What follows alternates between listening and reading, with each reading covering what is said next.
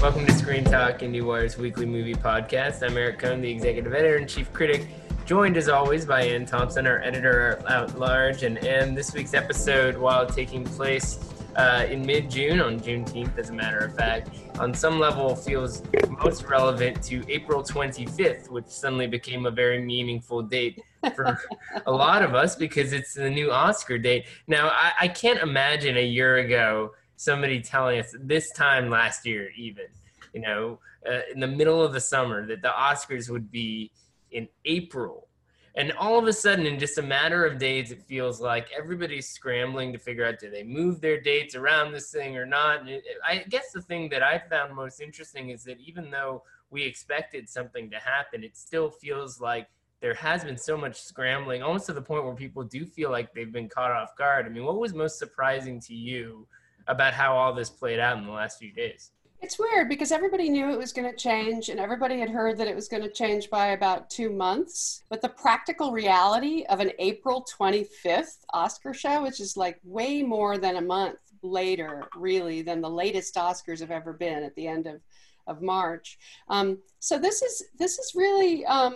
It's like a tumbling dice or dominoes or whatever you want. I mean, everybody has to, it's like a whole new calendar, and clearly right away, all the awards centric, everything that's part of the greater industrial awards complex, if you like, the ecosystem of awards, they all moved, and BAFTA right away, right on the same day, within hours, but earlier, before the Oscars than usual, to give people more time to travel, I think.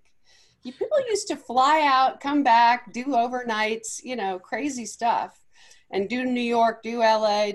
I think they're figuring that people are going to be less willing to travel quite as frequently. And then we're waiting on what's going to happen with things like the Globes.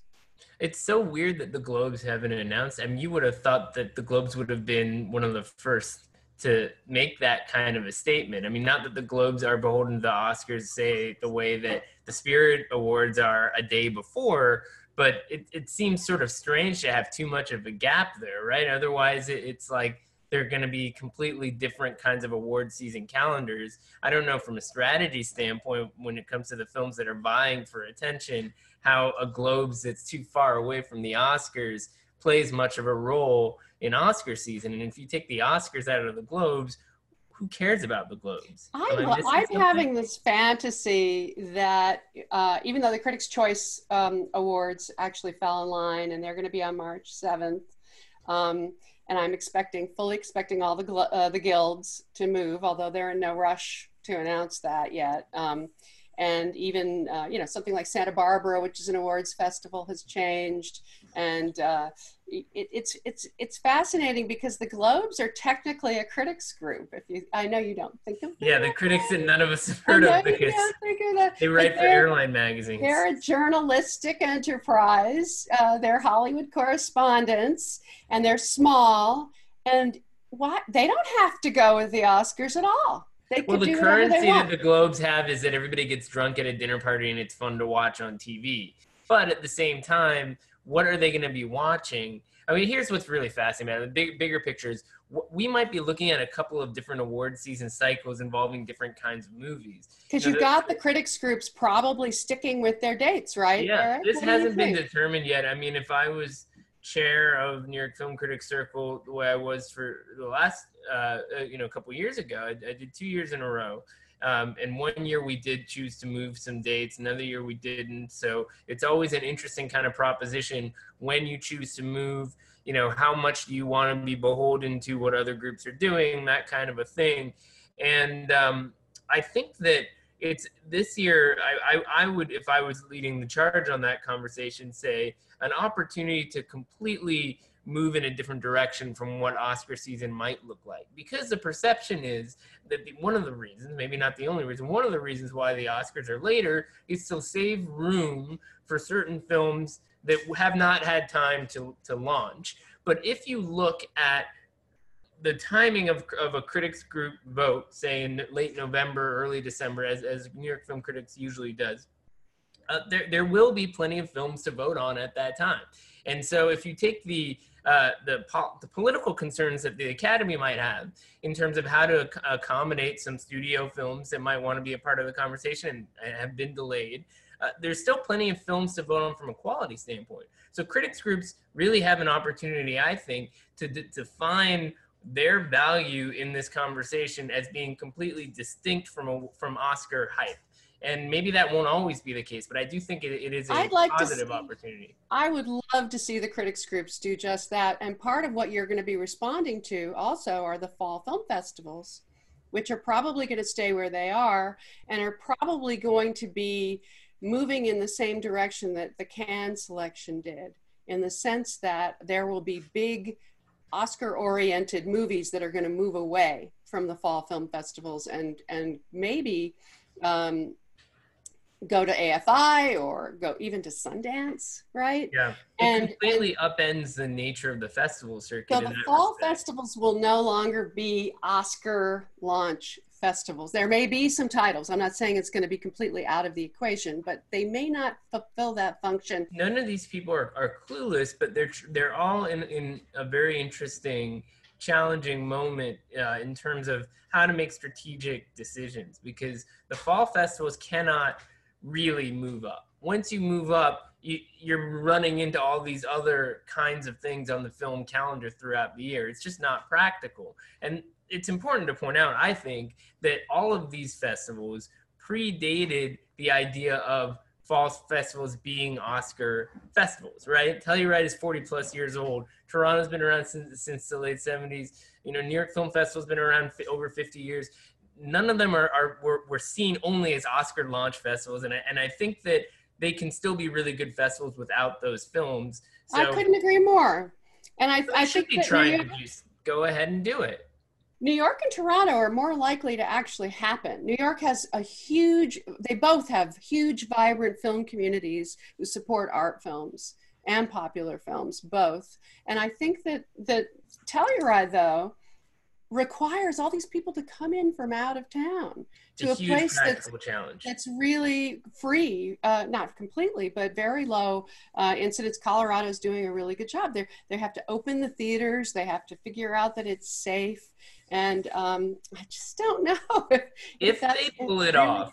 It will be a historic achievement that they pull it off, because somebody's going to be able to pull off the first festival that happens. And I think I can see the motivation there. If they don't, people will understand. Look, we already had a cancellation of the Cannes Film Festival this year. Any other festival not happening would not be this crazy unprecedented thing, because we know that this is possible now. So if Telluride doesn't happen, those movies will travel and figure out other ways to launch.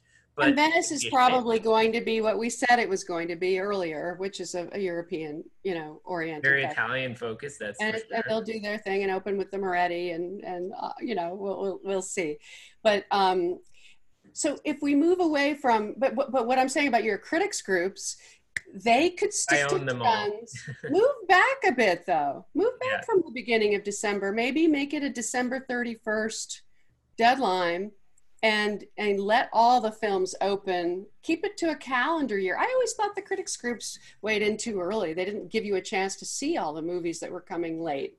Well, I think that there has been this real push me, pull you kind of a thing going on with basically every entity in award season, in that we all want a piece of that pie somehow. We want to take a little bit of whatever kind of special stuff Oscar creates, which is buzz. It allows us to throw events. It allows us to get media attention, in some cases advertising dollars, whatever it is, and use some of that to suit whatever our larger agenda is. Critics groups are not immune to that. It allows us to have some kind of currency to vote on the best movies of the year at a point in time when films are trying to get attention as the best movies of the year, so that generates headlines. So I think it'll be an interesting test in the media cycle if we do the critics groups at a different time of the year with a different set of films than some of the ones vying for Oscar attention, with that kind of a gap.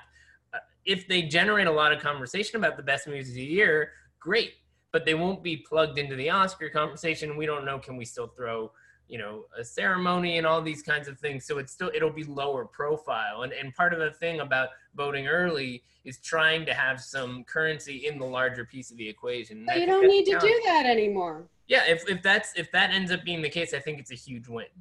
And I think for the Oscars, it's a different thing. And I like the idea of the festivals and the critics separating themselves from the larger industrial Oscar complex and making it about the movies themselves, free of that. Because no matter how much you deny that Oscars are not what you're thinking about, it usually is what you're thinking about. Well, it's impossible not to, unless you understand the nature of the beast, which is that there are some films that stand a better shot than others. I mean, I always say every year, right, that anybody who thinks it was a bad year in movies hasn't seen enough. But the truth is that that statement is only, I think, validated by paying attention to movies beyond the Oscar conversation, because there's usually only a handful of titles that have the resources or the opportunity or the luck to be sort of pushed into that narrative one way or another. And there's so many other films we could be talking about that are irrelevant to that conversation. And that's where I think critics groups have a real opportunity. However, I do see the argument that the Oscars could have elevated some of those films as well if they didn't go later. I just think the Academy would like to be accommodating for Hollywood and the studio system in a way that perhaps critics groups don't need to. So let's move on, because I think one thing we should acknowledge about the fall festivals is that we don't know anything because we haven't been informed enough about how these festivals are going to work. We know that there are dates in which we expect updates, that sometime in the next few weeks, probably by the end of this month, we'll have a sense of the operational plans for Toronto. By mid-July, hopefully we'll know something about Telluride, but all of this is plugged into this larger conversation about when is it going to be safe to go anywhere. I mean, Tenet, finally, after all this back and forth, is not opening July 17th. Memento is. So if you want to try out going to a movie theater, you can do it then. But I do find it fascinating that they just inched it up to the end of the month, like just a couple weeks later. So there's still this feasibility that a giant summer movie could open before we get into August, just barely. Isn't it Inception? Inception? Is it Inception that they're opening on July? So okay, I get my Nolans confused in a very Nolan. It's okay. I mean, they're basically ramping up, and they weren't really ready, and COVID cases are going up in a lot of places. Really disturbingly. 2 weeks is such a small amount of time to push that movie out. These are big theater chains. I mean, I find it fascinating that a chain like Regal, for example, would actually not require their customers to wear masks in a movie theater. I mean, a lot of police officers aren't wearing masks right now. The whole thing about masks in this country has been completely mistaken. You could almost go to Orange County here, Ventura County. These are where the cases are going up. The places where people don't wear masks are where the cases are going up. And cases are going up in all kinds of places anyway, because this thing is very unpredictable. And as Fauci said recently, the whole question of whether there will be a second wave is irrelevant right now because we're still in the first one. Correct. So, absolutely right. And also all this stuff about fall festivals and then leading into next year and the questions about, can there be a Sundance Film Festival? Can there be a Berlin second wave? That could be a second wave. So do we think that April, as an Oscar date is unreasonable? I mean, we could still be in this, 12 to 18 months is a pandemic timeline in human history. So it's really hard to say for certain how any of this stuff is going to play out. And I think that open-ended question is what makes it so hard to say this is the right way to do it. So I don't blame anyone for taking a risk and trying something, even if it's not exactly the right way to do it. I support what the Oscars have done. I completely support it. And I think it's going to be really interesting to watch the whole thing play out. And we all have to abide by what turns out to be safe. What they are doing is ramping up production. And Ridley Scott, wants to get back into Ireland and finish The Last Duel. And now he doesn't have to finish it in time for the end of December to qualify. He can have more time and maybe he doesn't put his 82-year-old life at risk. I do find that kind of thing a little annoying though, because it's like, we're operating under the assumption that because he's a revered auteur, which he is, that this movie's good enough to warrant a slot in award season. Not every Ridley Scott movie is an Oscar movie. I mean, it's that aspect of this, always kind of bugs me, and that's why I wouldn't mind seeing a different set of movies getting into the conversation, even if it goes beyond the critics groups. I mean, we'll see what happens. This is going to be the year where they're going to hope, against all hopes, that there's some big movies in Oscar contention. Trust me, that's still a factor with ABC, a practical factor. And they don't want a list of 10 art films to be running for the Oscar. They don't want that. Maybe we can get 2 or 3 in. Let's get a few in there anyway. I mean, that's fine. Every year, Moonlight won. Great. I mean, Parasite won. That's the thing. It's like doing too well. That's what the Academy is worried about. Is this what had to happen for Parasite to win Best Picture? I mean, it's like it feels like we're being punished for wanting the art of cinema to win. They're being practical. They want to have a big attendance for the Oscars, and they want to have as many possible big movies in contention as they can. And The Last Duel and West Side Story and movies like that are certainly what they're hoping will be in contention. Hey, and now West Side Story doesn't have to worry about competing within the Heights because that's right. Going into next year. I mean, it's kind of fascinating to think about all these films that are still big films that are still in the 2020 calendar. I mean, to me, it's like they may not stay there, Eric. Yeah. Is the point? I can't picture it. I mean, maybe January and February. Optimistic. But how many movies can open in January and February? I mean, even that it's like it's hard to picture it. Are you going to launch West Side Story at Sundance? I mean, well, I'm going to say something else. Christmas is still Christmas.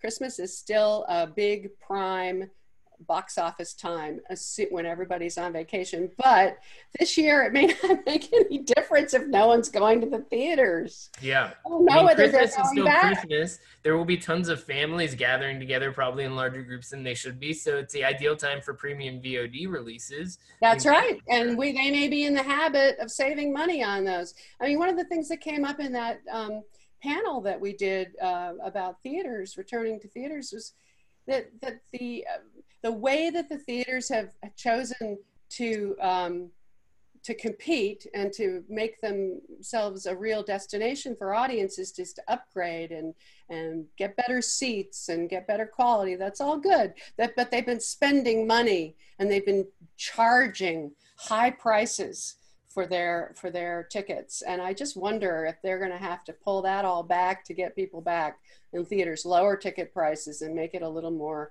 inviting. We are hearing that there is some discussion about that potential, right? I mean, that's sort of, there's been a lot of back and forth in that respect. I mean, for every person you'll find who's eager to go outside here in New York, the weather got nice, and I'm certainly seeing a lot of those. You do see a lot of people, whether what they're saying on social media or whatever, saying that they're going to wait it out. And they're going to keep waiting it out. So you can't be reliant on the big crowd factor in the same way, which is just so fascinating to think about from a campaign standpoint, right?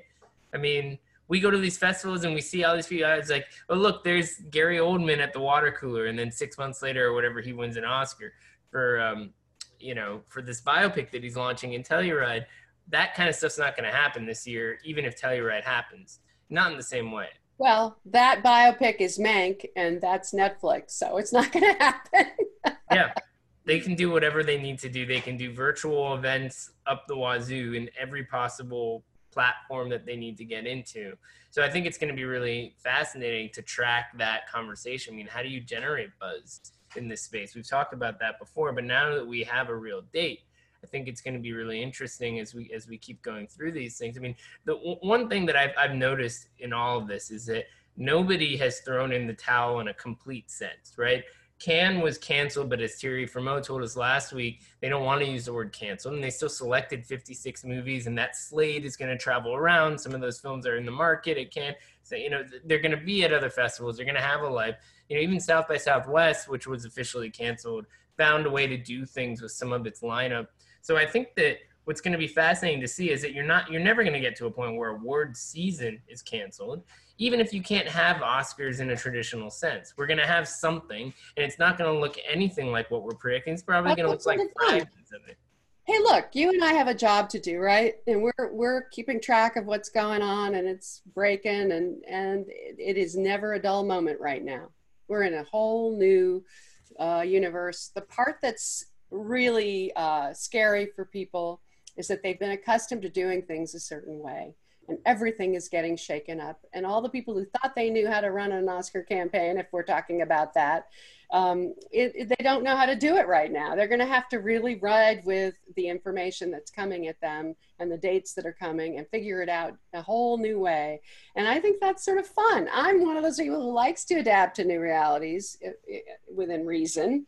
No one likes to adapt to COVID, do they? Right. Well, it's not really possible to adapt to it, as we've found, because it keeps changing and the situation is ever evolving in ways that nobody alive right now has any true precedent for. But it is worth pointing out, as it has been many times in the last few weeks in our space, that the studio system really kind of came together in the aftermath of the 1918 pandemic, and we may be on the precipice of some greater institutional change involving the way that our who holds the power in our industry, and every aspect of how films are and TV and all content is sort of put out into the world and celebrated and sort of positioned in a way that can be seen as an achievement. I mean, I don't know if the Oscars are going to lose their relevance after this year, but it's hard to imagine that the season will be exactly the same after being shaken up in such a dramatic way. Well, the world is changing, and all the forces that were heading in a certain direction are accelerating in that same direction. So Netflix really is the king of the hill at the moment, and Apple and Disney Plus and Hulu, which is also Disney, and they're all coming into their own. So I guess next week. Max too. Oh yeah, have you had a chance to explore it much? I looked at it when it first launched, really, and wandered around. I'm much more looking at Hulu and Disney Plus than I am HBO Max. That doesn't mean I don't want to. I'd love to explore the Warner Archive, the HBO Archive, and the Turner strong, yeah. Archive. I just haven't. I'm on Emmy duty right now. I think it's one of the more impressive ones of the major streamers that have launched in the last couple of months. But like everything else, it's going to take some time to see how this new landscape settles. And I'll certainly be super curious to see if 6 months from now, we'll be talking about the quote unquote streaming wars in the way that we were as we anticipated their launch. Because I wanted the studios to go vertical with their libraries a long time ago. I saw that that's what they should do, and they held on to those windows as long as they possibly could. And the thing about HBO Max is that they're having trouble with the branding of HBO Go and HBO Now, and everybody's all just one thing now. And they've simplified it finally. We'll see if it gets better. The searching of the site is more challenging than it should be. Well, if all else fails, just open up Criterion Channel. That's all I gotta say. It really is amazing how well curated Criterion Channel is. And there are some other really good sort of niche sites. We have this streaming wars indie column that covers a lot of them that are worth exploring. But Criterion is just so amazing to me because it shows you that having a really good library and a nice way to showcase it, that's kind of enough for a user experience. You don't always need some flashy new thing. And because they keep their overhead low, it doesn't have to be a giant success story either. So I feel like that's been a nice sort of contrast to what's going on with these big companies and stuff. Oh, by the way, I did do a bit of a hype job on Da 5 Bloods because I do think it's going to be a serious Oscar contender. And it's been fun watching all the people recommending all the Spike Lee movies that they should see. And I've weighed in on my favorites. And I do want to recommend for people who are catching up with his oeuvre, because I think there are a lot of films that people have missed over the years. He's been making movies for 30 years. I do recommend Crooklyn. Yeah, Crooklyn is especially if you want to know more about Spike Lee, because it's his autobiographical film, and Alfre Woodard plays his mother, and Delroy Lindo, who's so good in Da 5 Bloods and might get nominated for that performance as a Vietnam vet. He's incredibly good in Crooklyn as well. Very moving performance. Yeah, it's a fascinating filmography because, you could argue that there are a handful of, masterpiece level works or these like sort of towering achievements, whether on the narrative side, you got things like Malcolm X, maybe Black Klansman, and then on the doc side, you got When the Levees Broke, but then you have also these smaller, weirder films. I mean, even, in that strange period where he was doing stuff like Chirac and The Sweet Blood of Jesus, and I think a lot of people checked out on Spike for a couple of years. If you go and watch those movies, a lot of them are flawed but fascinating, and there's more always energy. Good stuff. He always indulges himself. What's fun about him, which I defend, is that he sticks to his guns. He has his own way of doing things, and he doesn't want anybody telling him that he should be changing his editing style or not doing the tracking shot with the people walking and the floor moving or whatever that thing is called. You're sitting through like 2 hours plus of that into Five Bloods, and you're like, where's the tracking shot? Where's the tracking shot? And finally there's a tracking shot. He's going to do it, and he did it, very quickly. And he puts in inserts of people from history, and he puts in... Addicts. That was amazing. The movie is all over the place, but it's Terrence Blanchard's score is sometimes intrusive in a way that it shouldn't be. But he can't help himself. No, it's like one of those minor stuff. The good stuff is good.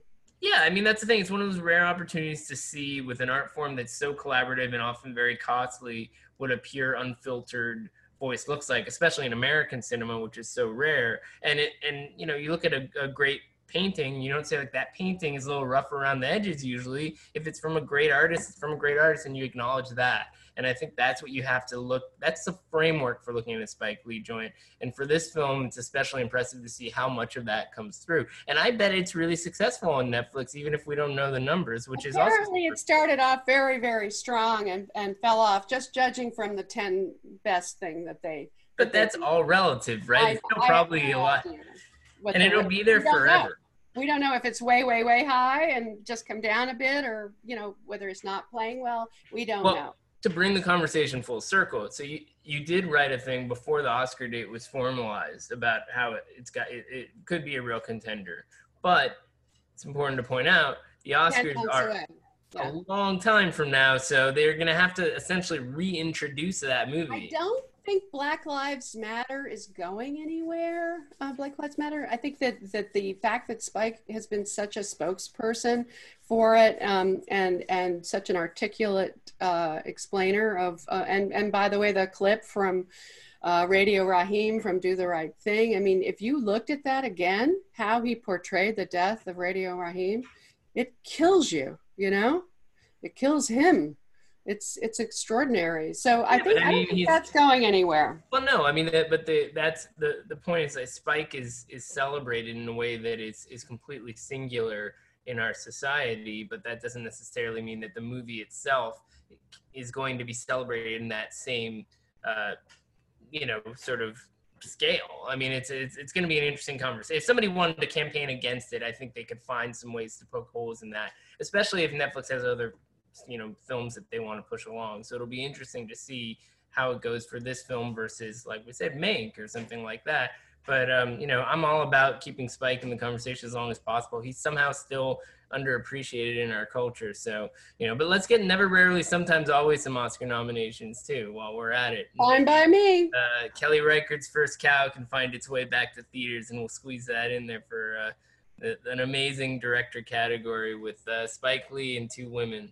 It'll be historic in so many ways. I can't wait. So now that we figured out award season, next week I guess we'll get a chance to look ahead to some of the other changes. Hopefully we'll get an update on the Golden Globes and some other aspects involving theaters reopening. But Anne, I hope you're staying safe and sane and getting a little bit of outdoor time with a mask on when you can. When there's nobody around, the mask comes off. On that note, I'll see you soon. All right, bye.